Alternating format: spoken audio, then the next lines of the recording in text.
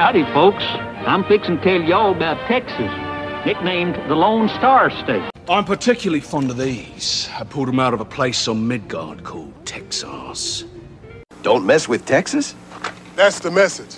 I'm Walker, and I'm Texas Ranger. Taxi. I mean, anything for Salinas.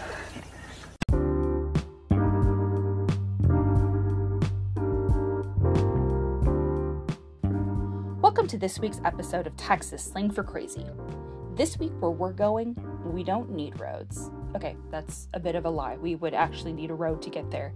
But if you're a big Back to the Future nerd, you may have picked up that we're discussing the DeLorean and therefore the Delorean Museum in Humble, Texas.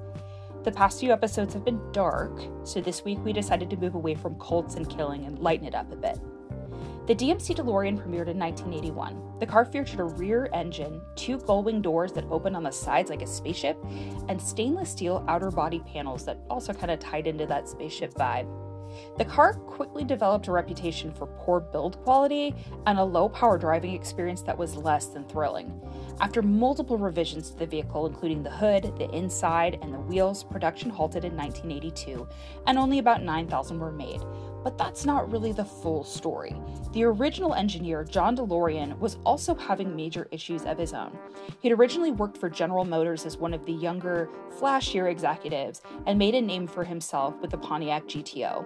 He'd originally, thought he was pretty great, so he started the DeLorean Motor Company on his own in 1973. The cars alone really didn't start selling, but he got caught selling something else.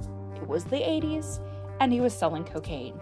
In October 1982, he was arrested for trafficking cocaine following an FBI sting.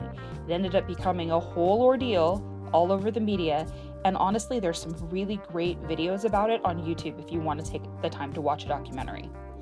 Fast forward to the Back to the Future franchise. In 1985, the DeLorean was featured as Doc Emmett Brown's time machine. It was kind of an inside joke, but suddenly the car became an icon. Today, the Delorean Museum in Humble, Texas helps keep alive what Back to the Future started. It's 100% volunteer-run and non-profit, and the Delorean Museum is actually located inside the Delorean Motor Company.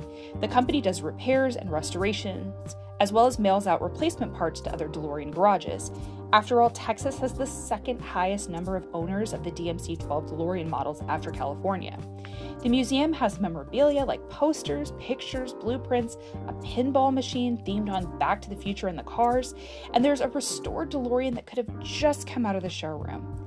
You'll also see the last right side door manufactured at the Belfast factory and a rusted version of the vehicle found in a barn in Louisiana.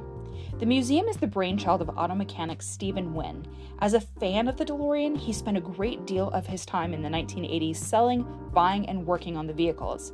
And then in 1996, he bought the 1,800 remaining unsold vehicles, parts, and all the tooling that he could get his hands on.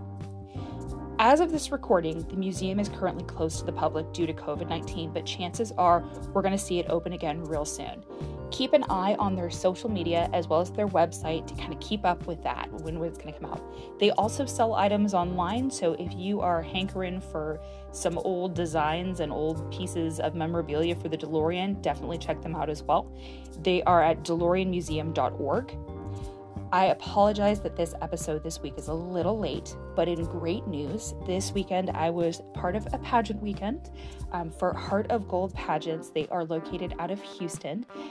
We did have the pageant this weekend in San Antonio for Viva Fiesta, and I am proud to announce that I won the position of Supreme, which is like the highest part of that competition, as well as one for the Mrs. category, and have become part of their Kindness Counts team. So I am absolutely thrilled. I will post pictures of the crowns on our Instagram at TX Slang for Crazy.